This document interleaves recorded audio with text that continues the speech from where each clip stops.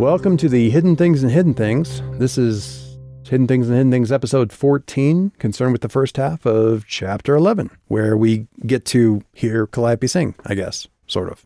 Get to read about hearing about Calliope singing. I'm not any good at writing music lyrics, which is why you don't ever get to hear what she sings. What race is Gershon? He is definitely not the same race as Phagos. Phagos is way, way, way older. Phagos was old when cavemen were still trying to figure out how to bang two sticks together to kill somebody. So no, he's not the same. I give this away, I think, pretty clearly, not too long after this, but Gershon is essentially a satyr who's sort of retired. Pot-bellied little dude with kind of bow legs. And like with most of the hidden things, there's usually pretty strict rules about how their existence is now prescribed. When he says no strip clubs for Gershon, not anymore, he's serious. That's probably like a rule, or he loses a lot of what's keeping him undercover. For the same reason that you really, really don't want Gluin to laugh. You probably don't want to see Gershon see a naked butt. In this section, we're also getting a flashback. No, we're not getting a flashback. We're getting a dream about something that already happened in the book. And it's not the same as it was the first time that we saw it. And the reason for that is because it's being screwed with by Walker. We haven't really learned that yet, but Walker is trying to glean information from Calliope directly about where she is and what's going on so that he can find her. And that's essentially what's happening. When she dreams right now, Walker is messing with it. And that's going to continue for at least a little while longer. So there's a little bit of an evolution here, because in my first draft, I had it kind of weirdly in the back of my head that at some point in time, Vicus had been watching Calliope when she was a kid as a potential somebody. So I wrote this scene, to a certain extent, I wrote it kind of with that in mind, that Vicus had sort of been there in the past or had inserted himself in her past or so. I don't know. That didn't end up being something that really worked for me for the rest of the story. So I changed the scene to be, I liked the scene. I didn't need it for Calliope, and I didn't need Calliope to have once known Vicus. So, or even seen him or anything like that. But I did want that to kind of be around and be in the background as something that happened. And it made more sense because of its bitterness and its weirdness and its sort of intensely selfish point of view and actions in that scene. It really works for Mikey. And since Mikey and Calliope are sort of serving the same role, I changed it around, put Calliope into the scene because of the weird thing that Walker's doing with the dream. But it's Mikey and Josh's thing. And Calliope knows the story because Josh probably told it to her, because he's, some point in time they're laying around and she wants to know what the scar on his arm is about. The fact that she can push back and say, this wasn't me, this didn't happen to me, she can't entirely nail down exactly whose memory it is, but she knows it's not hers, and she can push back enough, is indicative of the fact that Walker doesn't exactly have her in a vice. She's a stubborn cuss. And if she can fight back against Phagos, she can certainly give Walker a run for his money. We also learn a little bit more. There's a few hints that I drop in here because Gershon, he's not anywhere near as old as Phagos, but he's certainly older. And he definitely knows a lot about, he's being a stationary hidden thing that doesn't need to hide quite as much, sort of means that he gets to hear all the rumors, I think. He's sort of, things come to him because everyone knows where he's at. So he's easy to find. Not always true, but at least in some cases it is. And because of that, he tends to know a lot about this. So there's a few more hints about Vicus or what Vicus is. I throw out a couple of, or at least the name that everybody uses a different name for Vicus. And in this case, Gershon has his own name for him. And that name is somewhat, it's another clue. It's another wrong name that's almost right for what Vicus is. It's not ever spelled out correctly. I mean, it's a nod in the direction of Grigori, which are, angelic beings from, I think, apocryphal biblical passages that are supposed to be, they didn't pick a side, they just sort of watched, like they are like sort of professional winged observers. And so there's a nod in the direction that, that's a name for him, except it's not quite the right name. It's a name that was given to his type of people by people who didn't really understand what he really was. It's not wrong, but it's not really right either. Like most of the other names. I mean, Vicus truly, his people don't exist anymore. You can't know what they are because they hid themselves by becoming not any one thing.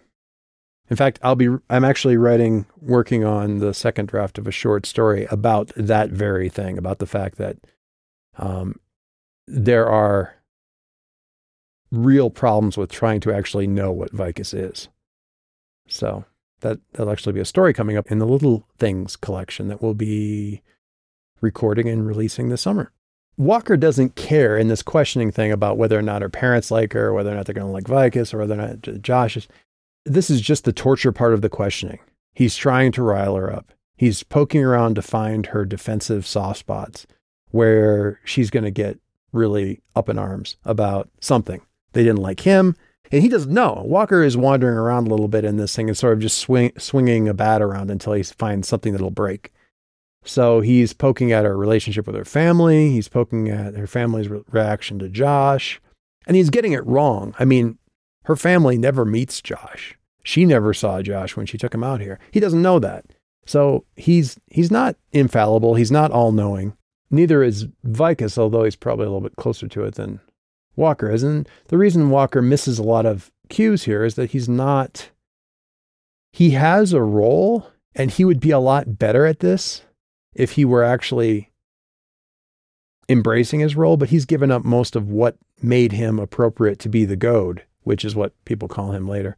Since he gave up a lot of that, he misses now. He's not on the money as he could be in another situation. I didn't call him the goad for, I'm sure the book was done. I think maybe I threw the names in there a couple times, but I never really thought about the goad and the guide and that sort of poetic duality to it until well into it. I knew that that's what his job was, but I never put a name to it. And then for a while, I didn't really put it into the text because I couldn't decide if it was incredibly corny or not. Eventually, I came to the decision that I didn't care. I just liked it, and in it went. So the karaoke scene, this is one of the first scenes. This was definitely one of those scenes that I think, every so often I will call it the scenes that I think exist exactly as I wrote them in the first draft.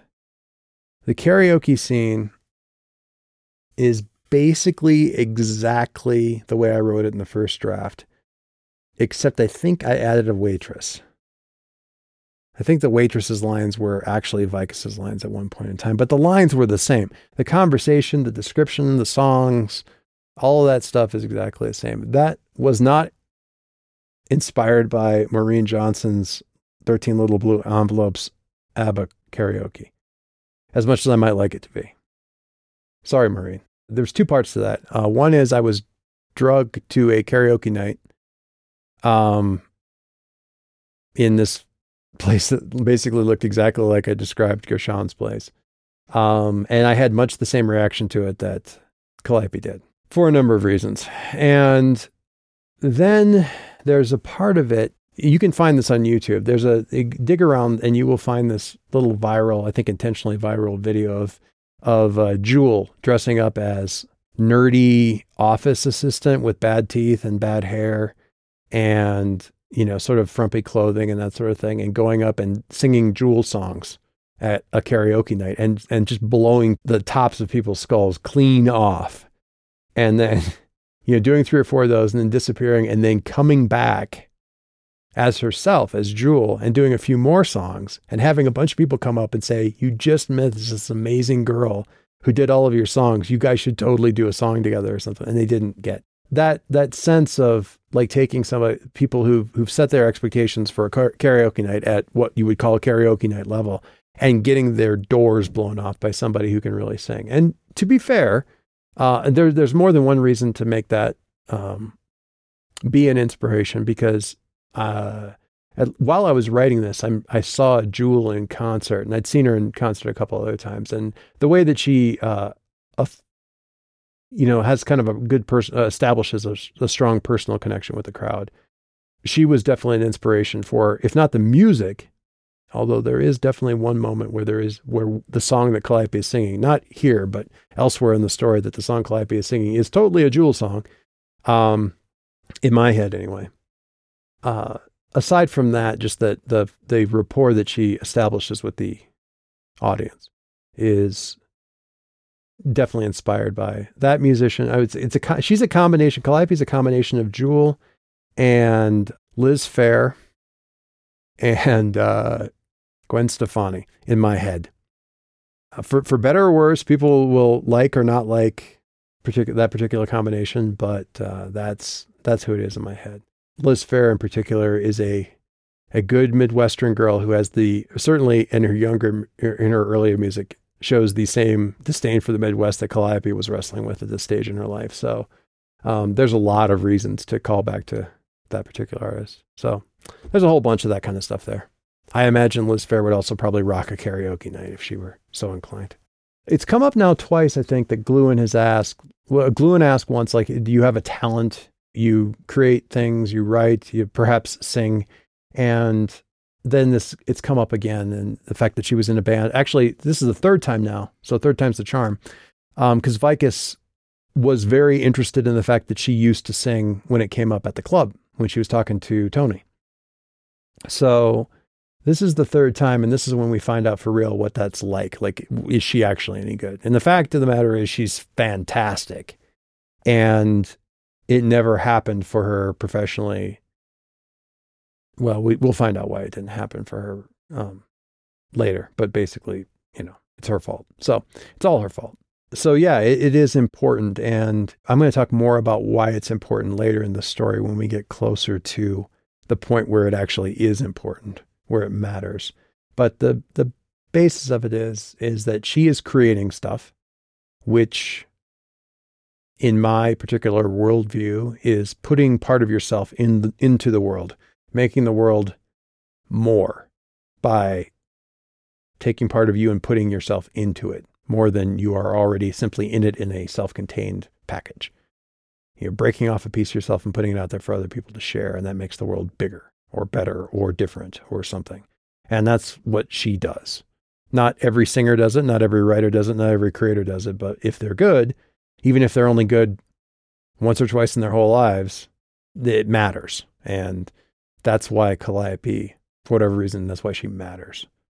That's one of the reasons that she matters. That's why the fact that she sings matters.